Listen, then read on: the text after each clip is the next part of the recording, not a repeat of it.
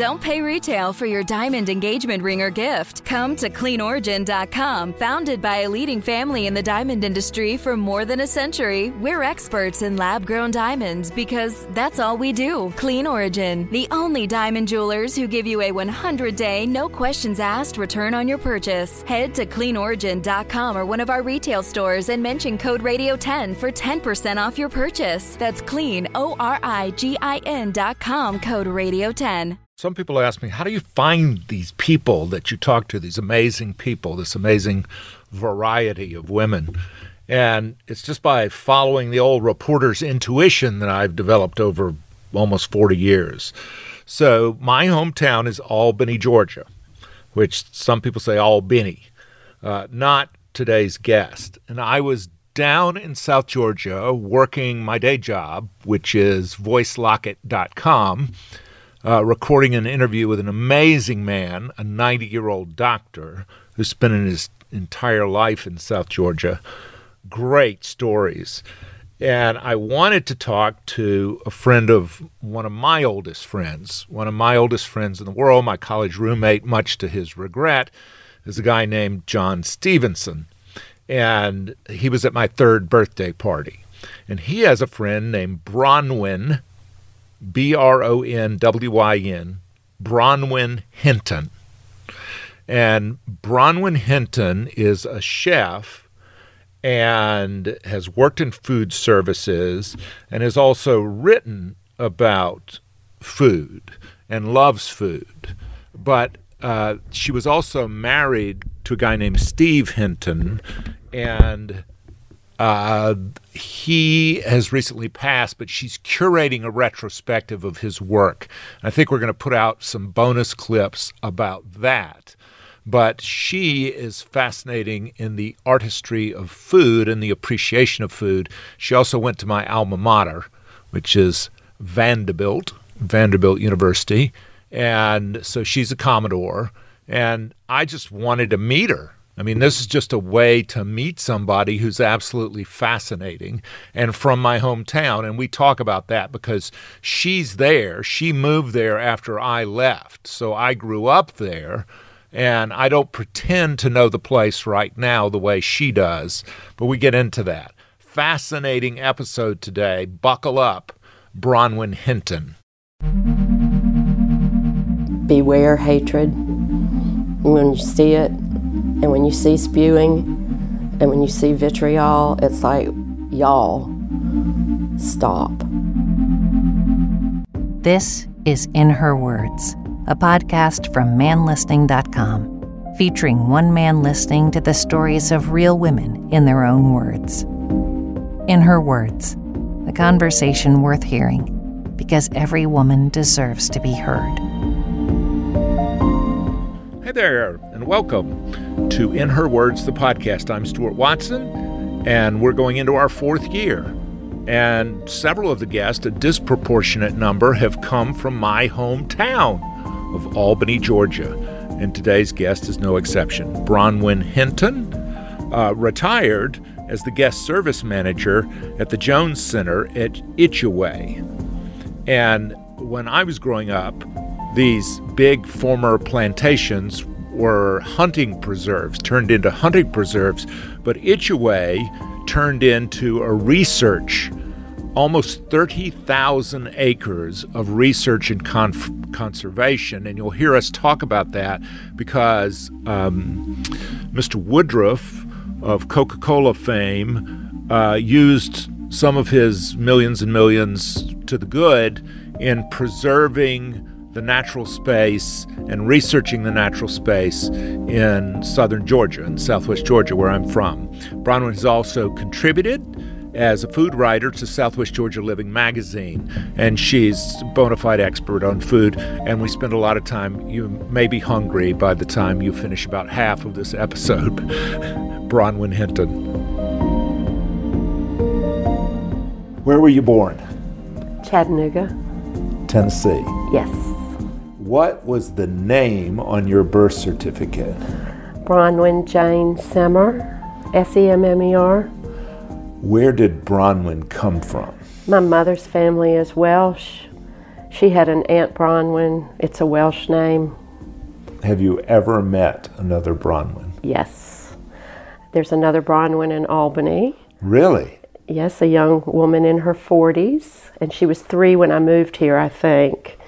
And so as soon as I moved to Albany, all over the country, I'd never known another one. As soon as I moved here, people said, "Oh, there's a Bronwyn here." And so there's another. Yep. Have you been to Wales? Yes, I have. I have. In fact, let's see. I don't know if we went on our honeymoon, but yes, Steve and I have both been. Now, you say Albany. I do say Albany. And when I say Albany, people correct me. And they say it's Albany. They certainly do. And when you hear that, what do you say? I just shake my head because I hear it occasionally, but not enough to warrant everybody correcting people. Yeah, I say Albany. Yeah.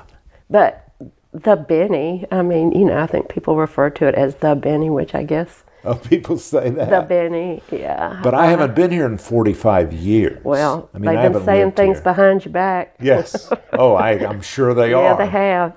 I'm sure they have. Yep. Yeah.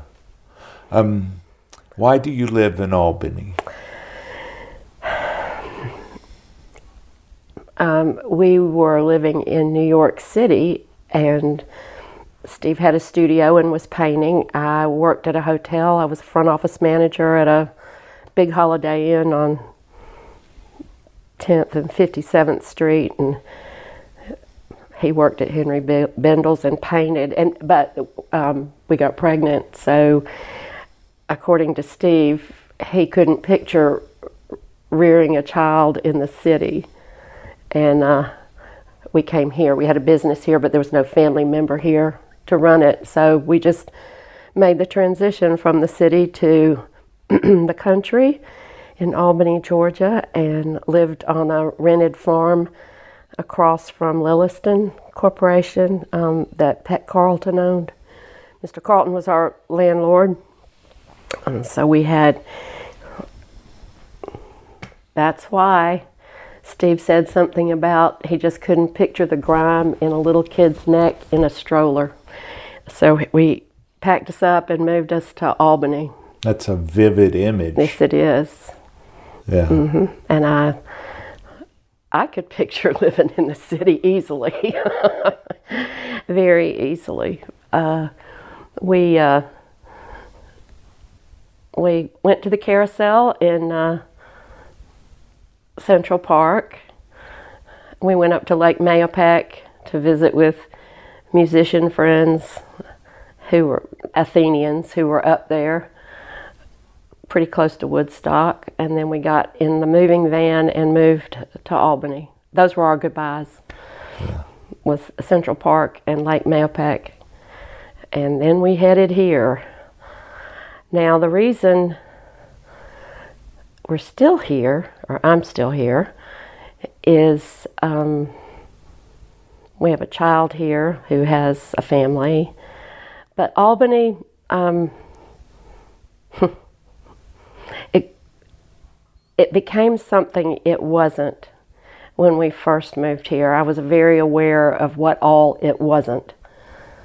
I missed my friends in New York, and I had lived in many southern towns, but I'd never lived in one like Albany. I felt an unkind friction that was, startling between groups of people. But as time went on, I was frustrated by education and frustrated by this and that, but learned how not to be, learned how to,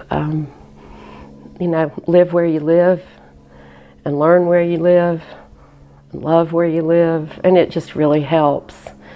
So as the reason I'm still here is not just that I have a daughter and a granddaughter and a son-in-law here, but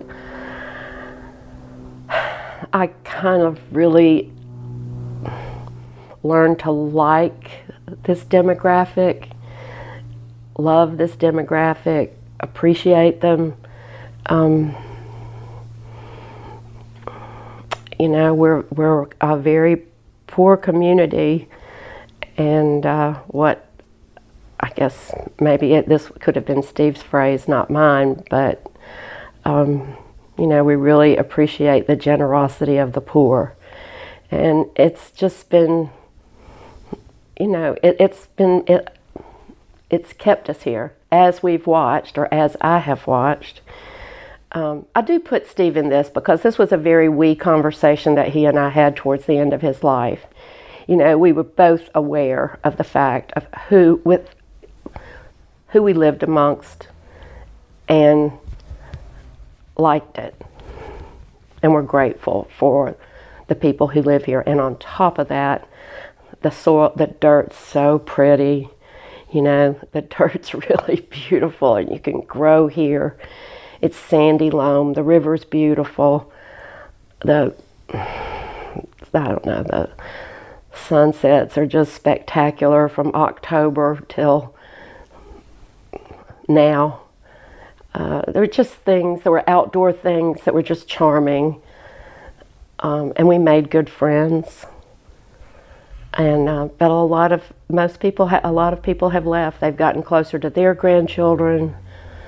They've moved to more exciting places once they retired. I think a lot of people have done things that they've always wanted to do, and a lot of that was getting out of Albany. So, but I don't want to go. I consider this home. It's easy for me to maneuver. Surrounded by good neighbors and good friends, and I'm here. I grew up here, couldn't wait to leave, did not understand the beauty of it for probably decades, and now when I come back, I see the Spanish moss and the live oak and the pine trees completely differently, and the quail country. You know, I learned to appreciate it, and I didn't see it for so long. I mean, I worked at Lilliston. I built peanut combines, and for a summer, such that it was Right. just attached nuts and bolts. But the more I look from the outside, there's some stories I need to tell that are part of my history that I really need to come back and, you know, just get in touch. But I am not, I don't understand the place now. I don't presume to understand the place as it is now. You can put it on. Yeah, that's cool. So that's why I ask.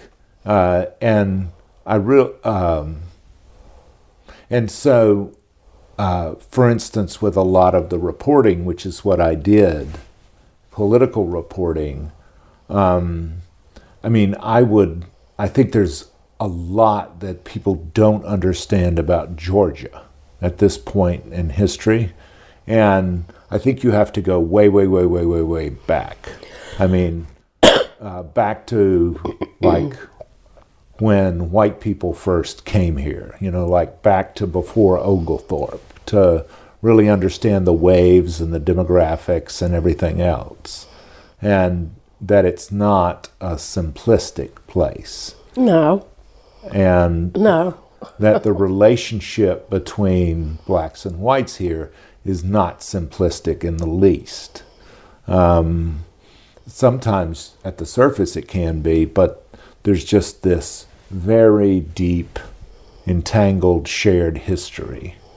And so you used a phrase, the generosity of the poor. And that fits in right there. They don't have stuff to give. So what does that mean? What do they give?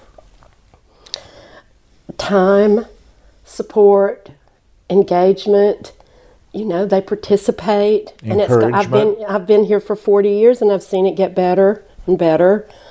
And actually people have more stuff probably than they did once upon a time. I don't know. It's just, or to say the generosity of the poor perhaps could be interpreted that they are not full of hatred and anger, and could be. And so sitting where I'm sitting, I'm very grateful for people to have that much love or grace or whatever it is, patience, whatever it is. I'm very, grateful and appreciative of all their work and everything that they've contributed to my world, our worlds. That's very aware. I mean, that's a keen observation born of, your experience in actually being here. How much of it do you think is because of the Black church, the Christian church in the Black community, that culture? Well, it's a hub, it's a lot of faith and a lot of enlightenment. I don't know.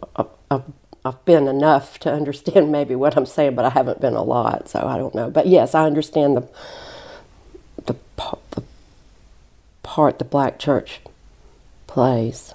So John and I at lunch, he said that such and such a restaurant does a big business when the Black church gets out. And I said, what time does the Black church get out? And he said 2.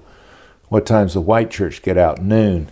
And he says his wife, Nancy, used to say, Black people love Jesus more than white people. Well, and yet another reason why we miss Nancy. Yeah. Gosh. Oh, gosh. Well, when I first moved here, Black church folks were just arriving in the parking lots when I was coming home from church. And it was my understanding that they started late because they had work to do. They had stuff they had to do in the mornings on Sunday that perhaps white families didn't have to do. I don't know. Or it had just been that way for so long, but it is not the case now. Services are at 10:30. They're out at 12. So we're getting on the same page, I guess. Yeah. About the rest of our Sunday afternoon, probably, is what that is. Well, let me back up and figure out your circuitous route to Albany, Georgia, because there was a lot of time. For your mother, you're number what of how many? I'm the last of 4. And brothers, sisters? I have 2 sisters and a brother. I'm the baby. Are they all still with us? Yes, they are. Oh, thank God. My parents died when I was really, really young, separately, but I still have all 3 of my siblings. And how old were you when your parents died? I was 10 when my father died, and I was 15 when my mother died. Yeah. And how did your father die? Heart attack. Yeah. One that takes you like that. Yeah. When you were 2 or 3, like a real little girl, your parents would have described you how? What kind of little kid were you? I think they called me Baby Duck. I think I had blonde curls, and I think maybe when I was 2, I may have been a handful, and my mother's sister had to come for a year and give her a hand. I barely remember that. I think that I had a sister who was 11 years older, a brother who was 9 years older. I think they enjoyed me. I was at 2 and 3. I don't really know, but I look good in my Easter dresses, and but past that, I did have I had a wonderful gardening experience with my father, like full-blown teacher, master teacher to his children about the natural world and just science in general, I guess, but not just science. Was this flowers or vegetables or both? Flowers. Flowers. Mm-hmm. And also like stonemasonry to put the hardscape in our yard, collecting the stones in a Studebaker on Sunday afternoons, riding around as a family, trying to find those crab orchard stones in Tennessee, and building patios and walls and steps and terraces, and then putting in the flowers. So I knew a lot by the time I was 6. By the time I started school, I knew a lot. I also fished with him. I did fish with him, and an older gentleman named Colonel McElroy. We had a place on the lake where we went to fish. I did that. Did you fish from a boat or from the dock? From the dock. From the dock. What kinds of things would you catch? Well, if you're from Tennessee, you call them crappie. You don't call them crappie. So we've got crappie and, sunfish, bluegill. I don't remember. Did you clean them? Yeah, with him, yes. And I could handle worms and dough balls and I think I was afraid of the hook, but I wasn't afraid of the critter at all. I don't know. I may have been. And did you cook them, or did your mom cook them, or? My mother would, but also my father would cook outdoors sometimes. So he might cook a breakfast over a fire or something like that, and fish could be maybe in that menu. But if they were for later in the day, my mother would have, cooked them. Fried them? Just whatever, probably, but also, baked and broiled. Well, I guess it depends on the size of the fish. Do you enjoy cooking? I'm a chef. Mm-hmm. Yeah, that's not an answer. I do. It's been a big chunk of my life, and I didn't really get any sort of credentials in this until after I was, I was 55 years old and just retired last year. When did you first fall in love with food and cooking? I liked cooking with my mother. I liked making homemade noodles. I liked making pie crust. I liked to eat. And then I like to bake and like to, watch her make pies and learn. And then as I got a little bit older and was allowed in there, I was interested enough to, get in there and figure some things out. I also had one sister that was 5 years older than I was, so she actually cooked more than I did while we were at home. I think I enjoyed it at Scouts. I liked, we have this camp where they would put us out in the middle of the woods, a patrol of 8 of us for a week. I think there were some grown-ups off in the woods, but I don't even know if we knew where they were. Once we found them, they were in shorts and in lawn chairs getting a suntan, but we didn't really know where they were. We had to take care of ourselves. But I was always in charge of planning, a week's worth of food, the menus, how to cook it, how to pack it, and travel with it. And that's a pretty good indicator. I liked that a lot, and I knew I liked that. So there you go. Do you have any of your mother's recipes?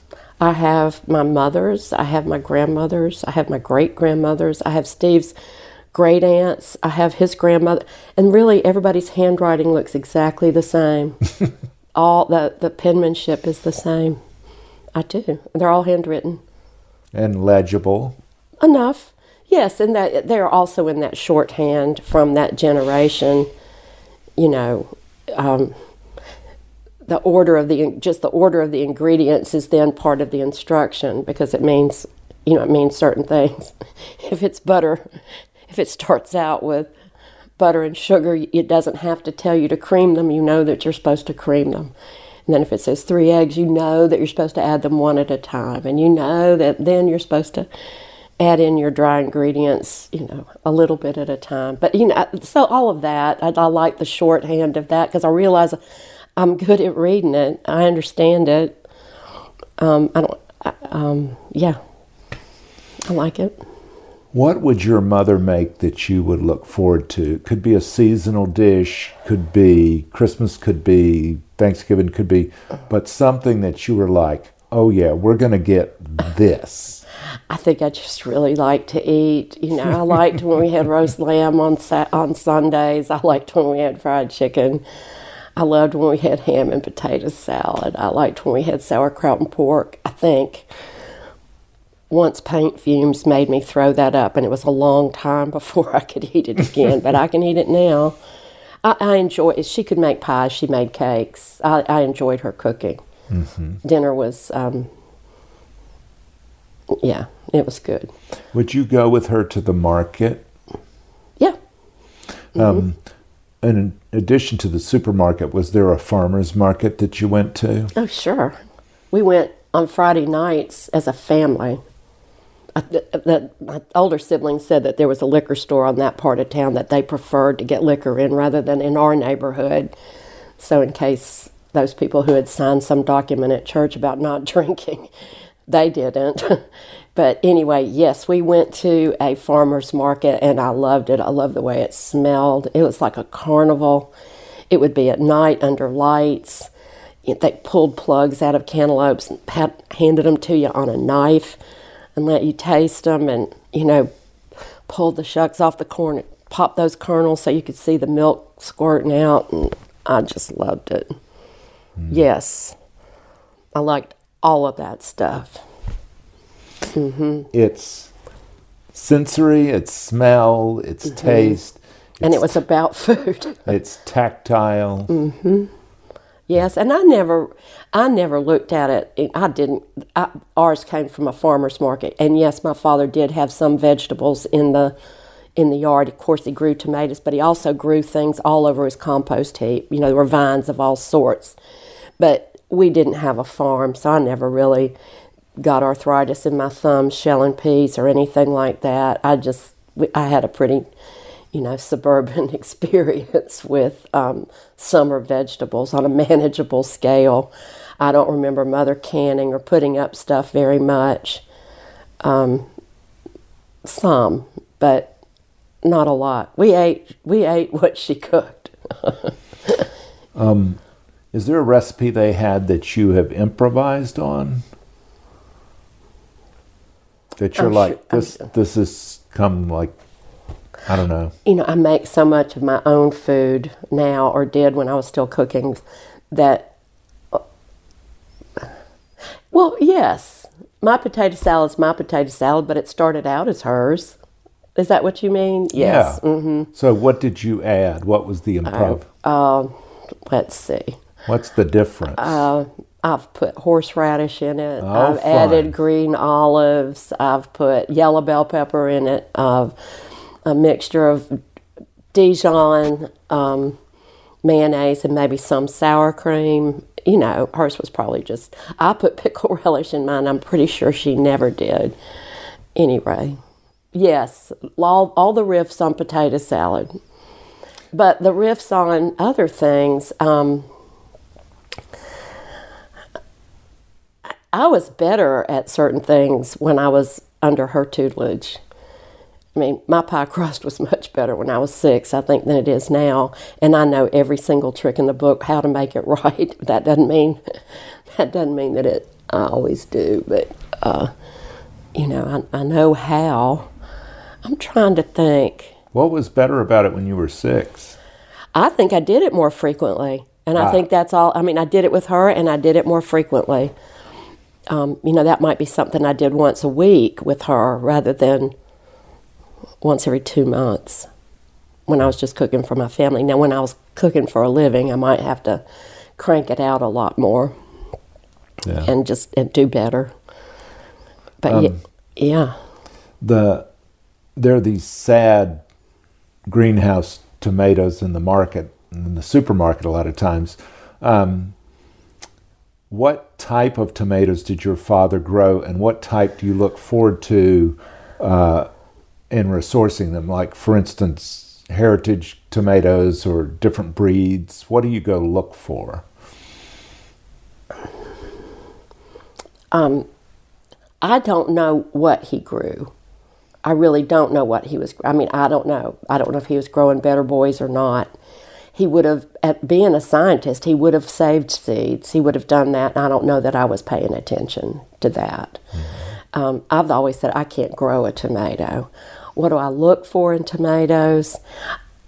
When Steve and I lived in New York, I thought the tomatoes from New Jersey were the best things that I had ever tasted. Wow. Oh yeah. Don't say that every place, but I really thought they were. They had the right amount of twang and tang and sweetness, and just, I thought they were great. I enjoyed the produce from New Jersey when he and I lived in the city, and we did live there, for 4 years. You ask about the circuitous route to get here. We went from Nashville, where we graduated from college, to Athens, Georgia, and then we went to Valdosta, Georgia, then we went to New York City, and then we came here. And we've been here for 40 years. The type of tomatoes. I'm not much. I make this tomato pie, and people ask me, and I make it with those grocery store Roma tomatoes. And I have to explain this to people because they hold up well, and and they cut well. And if your food has to be served to somebody, I can make that Roma tomato taste really good, but I need it to be dried out, and I need it to cut. Does that make any sense? It's hard for me to make tomato pie. People wait until tomatoes are at their zenith, and then they make tomato pies. I slice tomatoes and put lots of salt and pepper on them and eat them when they're like that. And I don't know that I'd stick them in a pie, but those are also real juicy, and it's hard for me to cut. This isn't very interesting. It's fascinating. Oh, gosh. I'm not a food snob. I'm not a food snob. I am grateful. I like other people's cooking.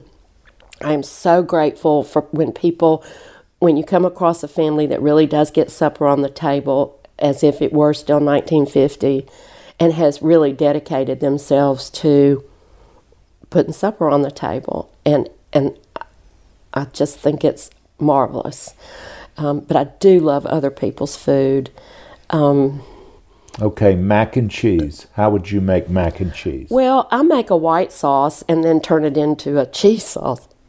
And I don't know that I like mine as much as I used to. Sometimes I think you can just do the noodles, use the starch water, and throw cheese and lots of salt and pepper on it and get a good one that way. But anyway, I make a cheese sauce and stir it up and put cheese on top and just enough in the oven to, not very long in the oven. My wife had her first pig's foot today at lunch. I saw pig's feet at BJ's, yes. And I started to get them, but I'd already filled up my take-home container. They looked really good, were they? Mm-hmm. Yeah, they looked real. I'll get them the next time. Now, I've had chicken feet in dim sum in a Chinese restaurant. Yeah. I have never had pig's feet, and I didn't have them today. I've seen pickled pig's feet in the old coffee cup in Charlotte. Is there something you will not eat? For instance, chitlins. Oh, I would. I may not have them. It's like haggis. I may not have it the second time, but I would. I would eat that. In fact, I'm sure I've had chitlins. Is there something I wouldn't eat? I don't know if I like eel. In sushi, it might be. No, that's where I don't ever order it. I never order it in a sushi restaurant, and I don't know why. Is there something I don't eat? How about... Not really. Snails? I love snails. Yeah. Yeah, I'm a good eater. I don't think I have very many taboos. Yeah. Gosh, I really don't. First job in and around food service.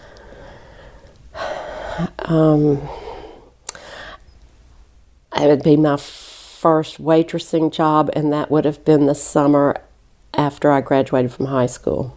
Mm-hmm. And I consider waitressing around food service, yeah, very definitely. What kind of restaurant? It was in a mall. It was called Eddie's Petite Gourmet, and it was in Kansas City on the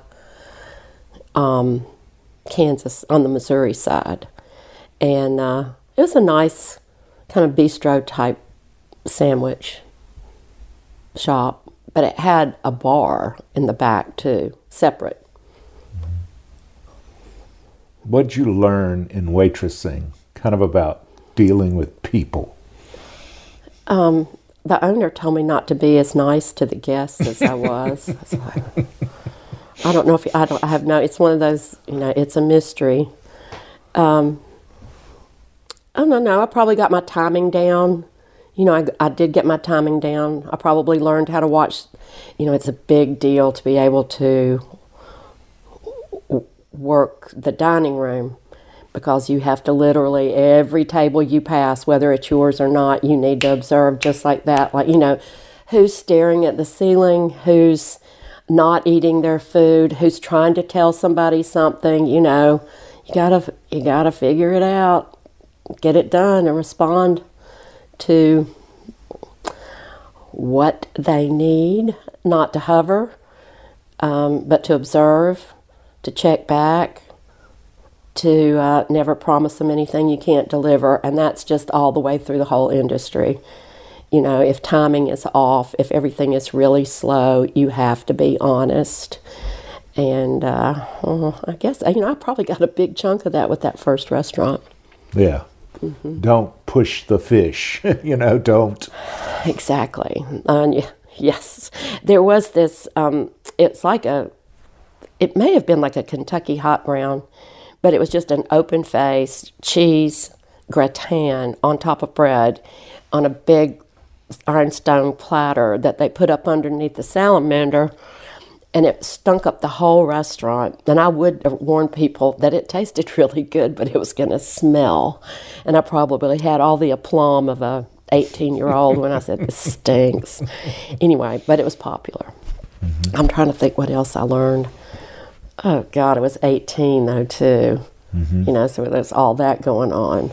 There were other kids from other colleges. There were, boys there. There were cooks. Yeah. My first experience with back of the house. Don't pay retail for your diamond engagement ring or gift. Come to CleanOrigin.com. Founded by a leading family in the diamond industry for more than a century, we're experts in lab-grown diamonds because that's all we do. Clean Origin, the only diamond jewelers who give you a 100-day, no questions asked return on your purchase. Head to CleanOrigin.com or one of our retail stores and mention code Radio10 for 10% off your purchase. That's CleanOrigin.com, code Radio10. If you had erased yourself at a certain point after children or after a move, you're able to become yourself. You're able to sort of reemerge. I reinvented after the last child went to college. And I would have to say reinvent. I went to technical school. That's why I was a spokesman for technical school. It's like, if you don't know what to do, go retool yourself. So, that's what I did. And then I went to another culinary school and was able to take decades of experience and add to what I then had the credentials for, and managed to, work for not quite 20 years, 17 years maybe. How did you do that? How did you decide what to become? Well, I went to Albany Tech, and they had this great big arena. It's like all the disciplines were there. And so the genius that I was, since the last one had just gone to Auburn, I thought I didn't know what a modern workplace was. there were hotels here. I guess I could have been a sales manager. I could have been this. I thought about it. I could have been a guest service manager, which I ended up being years later. But I had all kinds of training and experience in that. But what I thought you had to do in 2003, I went into that arena and I asked around and I told them that I wanted to become Microsoft certified. And fortunately, Ann Clark, who was in charge of the culinary arts department, heard me say that and looked at me. I don't know, and I wasn't even at her booth. And she looked at me and she said, "Are you sure?" She said, "What do you really want to do?" And I said, "I don't know, but I think if you go back to work, you pretty much need to understand Microsoft better than I do." And she goes, "But what do you want to do?" And I said, "I don't know. Maybe I need to learn how to make quiches well enough that I can sell them and not kill anybody." And she said, "Well, then why don't you come over here and sit by me?" And I did. So I worked with Ann and got an associate's degree in culinary arts, and then taught for them off and on for 4 years. Mm-hmm. But you also... I taught culinary and catered with them, and started to work on my own some too. Right. Mm-hmm. Now, you lived out and worked near one of the plantations, right? Yes, I was from 2009 until 2015, I was the chef at Gillianville Plantation, along with Vicki Weiss-Setzer, who had been that woman's assistant. Mm-hmm. Ann Clark's assistant was Vicki. Vicki had been a student at Albany Tech. She was working at Gillianville. In fact, I think I had gotten her that job at Gillianville as the sous chef. So they hired me as the chef when that guy left, and Vicki was my sous chef. And we worked together for 6 seasons. But John showed me the house you all lived in out mm-hmm. there. Now that's in another direction. That's south of the airport, and right. Gillianville is just directly west of town. Oh, okay. Mm-hmm. So were you living in that house when? Well, during quail season, I had my own little house at Gillianville because you worked from 6:30 in the morning till 8 o'clock at night. So you just went down to a little cabin. I called it a chef shack, but chef house. And you slept there when you had guests. And then I went home to the big house, which is 8 miles south of the airport, my home, mm-hmm. When I didn't have guests. And that was only 5 months out of the year, quail season, well, from middle of October till about March 1st. What would a menu be for the folks who came to hunt quail? Well, for breakfast, we had eggs, we had bacon, sausage, we had a starch, which was either grits or oatmeal.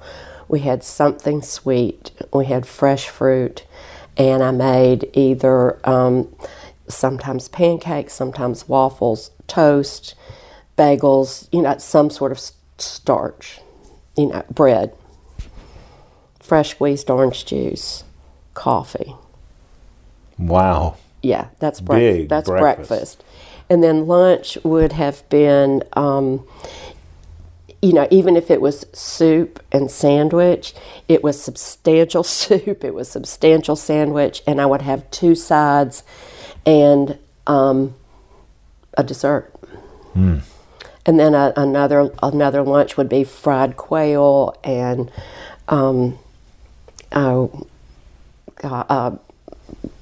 some spoon bread and butter beans and okra and tomatoes and. Mm-hmm.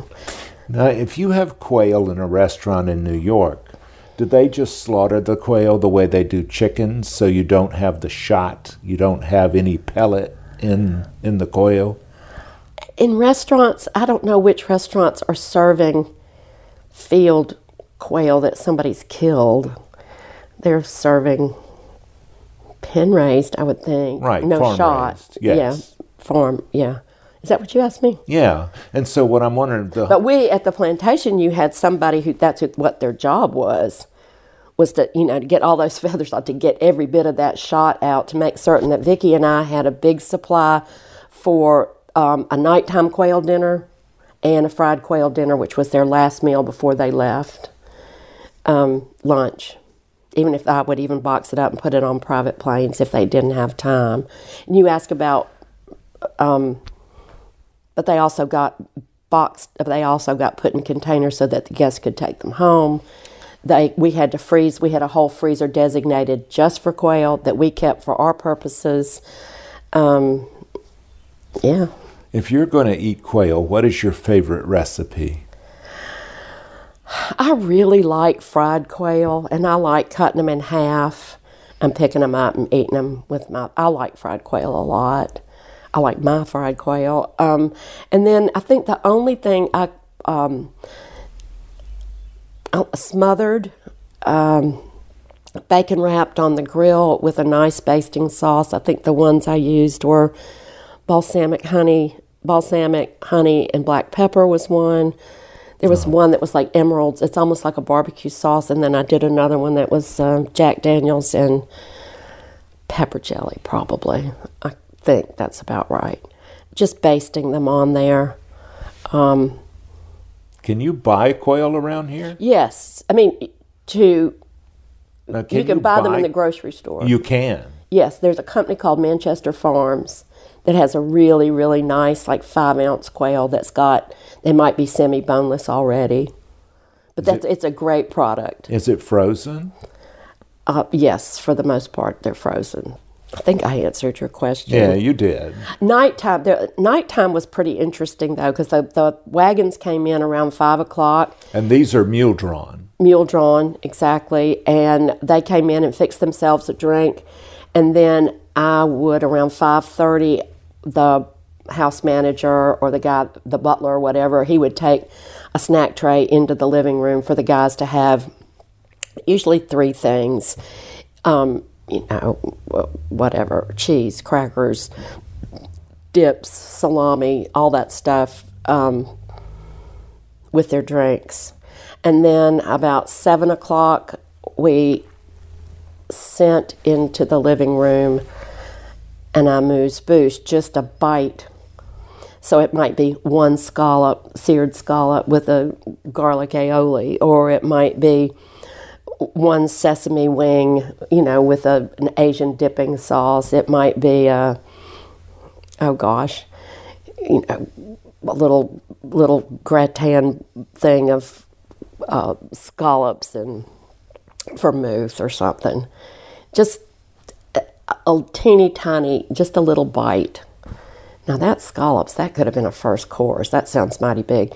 But anyway, it could be bruschetta with stuff. And then they came into the dining room and sat, and they had a 3-course meal. So they had a salad or soup to start. They had a main plate, and they had a dessert.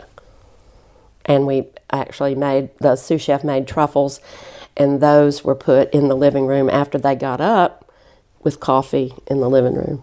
So that's their food day. Wow. It was a lot of food. Mm-hmm. Yeah. Mm-hmm. So they would spend most of the day out? 2 2-hour hunts. Oh, okay. So they hunted, I guess from 9 to 12, and from 2 to 5, 2 3-hour hunts. Mm-hmm. Mm-hmm. And so you're not shooting birds right in the beginning of the day or the end of the day. You don't have to get up before daylight the way you do with deer. No, you do not. Breakfast was at 8. Yeah, I think breakfast was at 8. I know it was. And they didn't go out till 9. Mm-hmm. And then I worked at another plantation, but that had been converted into a science center, a research center. Which is that? Itchaway. It's south of town. It's beyond the house that John took you by. And that's the Woodruff. Yes. Mm-hmm. That was Mr. Woodruff's house, his 30,000 conserved acres. And I understand they do a ton of conservation science there now. And that's what its purpose is to demonstrate, educate, and communicate, and to be a trusted source in the conservation of this ecosystem, of these forests. That's a noble purpose. Yeah. It's good science. Yeah, and I understand the visitation day that they have in the spring is not to be missed. It's every 2 years, but it's this March 25th, I think. It's March 25th, and this will be the first time since 2019 that they've had it. They weren't able to in 2020, 21, and 22. They did a virtual one, I think, 1 year. But this is the first time that people have been back on campus. And it's private property, so people don't just drop by. And so every 2 years, and they time it to the blooming of the native azaleas. They'll be in bloom. It's pretty spectacular. It's beautiful. And since I've left not quite a year and a half ago, they've built new dining facilities and they've started new student cottages that they've built. So they've torn down the first 25 years worth of where people, grad students and stuff, were housed, and now they're in the next phase of now what they're calling a dining facility, and now what they're calling like a 4-bedroom, 4-bath facility. It's different. Some of them were trailers before. So that's Coca-Cola money, right? Yep. So that's something. That's quite the legacy. Well, it's one I'm forever grateful. It meant the world to me. I'm so glad that I had that job at the end of my career. And it really tied up everything I'd ever done because it was guest services. So it was the hotel. I'd run a laundry before. I'd been in charge of a laundry in a big hotel before. I mean, I had cooked in batches. I had, bought, I don't know. It was everything that I had ever done in one job. So it was great. Are you enjoying being retired? Yes. Absolutely. What do you do with your time other than curate? Well, I mean, my time was not my own really until October 1st. And I'm just learning to live. I'm learning how to put something in a day that didn't have anything in it. A day that I made. I still see every sunrise. I'm just branching out now. I had duties up until October 1st, and so I'm, free to travel a little bit. I enjoy my new little house, like my Conquerable or my new little yard that can be touched by me without me being crushed. If we got struck by lightning today and the only thing that survived was this little piece of audio, what is your legacy? Is not killing people a legacy? Is being kind a legacy? Yes, it is. Well, then I've got that. I mean, I wish no one any harm. Beware hatred. When you see it, and when you see spewing, and when you see vitriol, it's like, y'all, stop. And why do you not see vitriol for, it's like a man-eating virus. It's horrible. And can you not do anything about that? Can you not turn away from that? Can you not, I don't know. I don't even know. This wasn't what you asked me. But I'm not full of it. I'm not full of rancor. So I guess that means that you're full of love and grace, I hope. That's the creative force. I hope. Yeah. That other is useless. Yeah. Well, I do think that anger can... Now, I was that trailing woman. Anger has been my friend before. And when it was not useful, it was just anger. But when anger would, take you through middle age and, really help you see yourself after you probably had erased yourself for so long, yes, anger can be your friend. And then when it's not, it's just useless. It's useless. Mm-hmm. It doesn't build anything. My legacy is I am about a laugh fest.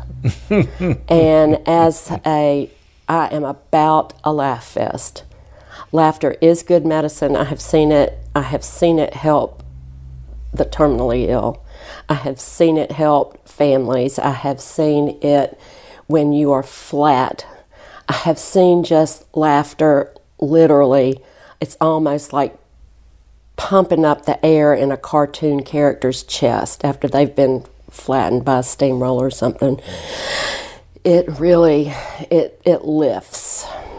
And I also think that faking it lifts until it's real. But laughing, I think, is so important. And for months, as I've had to put myself back together, I thought, okay, maybe I can laugh. But it was months before I made anyone else laugh because I was just languishing. I was by myself. And the first time I saw him, I thought, I made her laugh, which that had been a legacy. I had done that before. And I was glad to see it come back. And I really think it's a tonic. So, yes, to those two dames that left, I worked with them. It's good to have friends. Oh, gosh. Yes, it is. Yeah. Yes, it is. I do believe in laughing. God bless you, Bronwyn. Thank you. What I mean, I'm probably blushing because it's like you just talked about yourself for how long? Oh, anyway, I'll Thank you. My pleasure.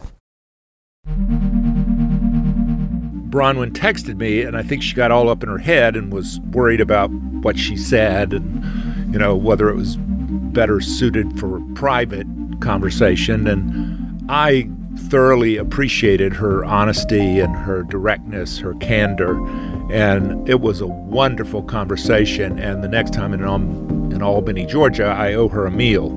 Perhaps we'll get the pig's feet.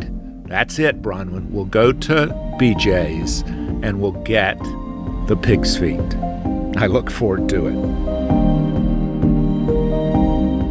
In Her Words is a production of the Queen City Podcast Network in cooperation with Balto Creative Media. Allison Andrews at Andrews Creative, Rachel Clapp-Miller, and Roshonda Pratt are developmental producers. Sally Higgins at Higgins & Owens tries to keep us legal. Our music is A Day at the Park by the group Pictures of the Floating World. Your announcer is Catherine Smith. That's me. If you like what you hear, please subscribe and take a moment to rate and review. It really helps others find us. If you love us, go to our Patreon page at patreon.com. Look for Man Listening, one word, no spaces. A small investment makes a big difference in lifting up the voices of women. A huge shout out and thank you to everyone who has supported manlistening.com, In Her Words, the podcast, and Voice Locket, voicelocket.com. Got another client today. It's starting to fill up. Springtime's filling up. Thank you, guys. Thank you for your support. We believe one voice can change the conversation. Thanks so much.